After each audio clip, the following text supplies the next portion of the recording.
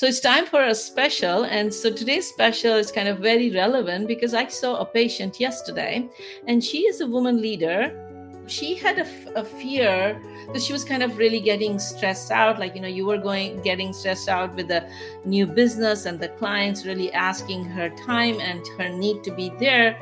And she's feeling burnout and she's feeling sometimes depressed. We still have a lot of stigma with the word depression that she's afraid of using it. So she asked me, can I give her some tools, some words that she can use so that she can maintain good relationship with her clients, but also take time for herself. So we discussed some of the ways to do it, and that really helped her. Would you like to learn those? Sounds great.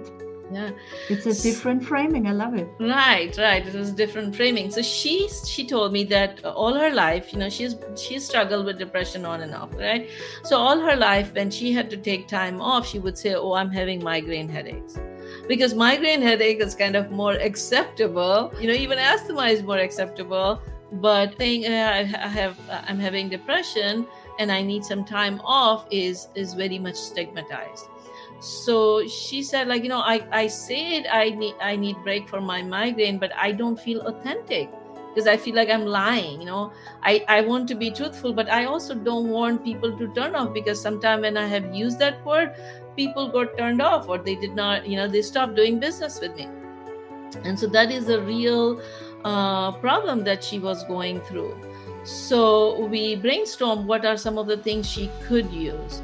And so we said, okay, your job is very creative job. She is a interior designer, so her job is very creative. So I said, okay, well, what if you tell your client that for me to be in my best creativity mode, I have to take time off from time to time. So I can give you the best design. I can solve the problem and think outside the box when I take time off. And so it's not that I'm taking time off for myself, but I'm actually taking time off for you so that I can solve your problem in a better way. So whenever you start feeling stressed, you can kind of start saying, okay, well, I think I need to have a break for creativity focus so I can get refocused, so I can think outside the box. You can also use, because many times when you're only thinking left brain, when you're always just thinking rationally and working constantly, your mind is working, it gets fried, it gets tired. And so you need to use also your right brain to balance it out. So, when we say balance doesn't mean constantly the same thing. Balance also means that there's a seesaw that you can kind of go up and down. So sometimes you need to be if you're working, you focus on the work, you stay mindful, and then there's sometimes you just need to take the break. She said, oh, I take the break, but even during the break, I'm constantly working. I'm just working from home. I said, but you're not giving your brain a break. So you need to have a break so that you can be the best you could be. You're driving the car, and if the gas is empty, you need to fill your gas tank. So you need to fill your bucket to be able to give. So she really felt good in terms of, okay, using those words in terms of, all right, I need to take break from time to time so I can be best at my job. I can give you my best product. I can think outside the box, and setting up the boundaries ahead of time and feeling okay. Well, when she had to take time off, she was feeling guilty. So you see, like Bernadette, when you took time off, then you became the best version of you, right? You are able to give the world better services, better version of you. So to become better version of you, if you take time from the beginning a little bit, there is a movement going on in America right now. Sometimes people say, okay, I am taking my mental health day.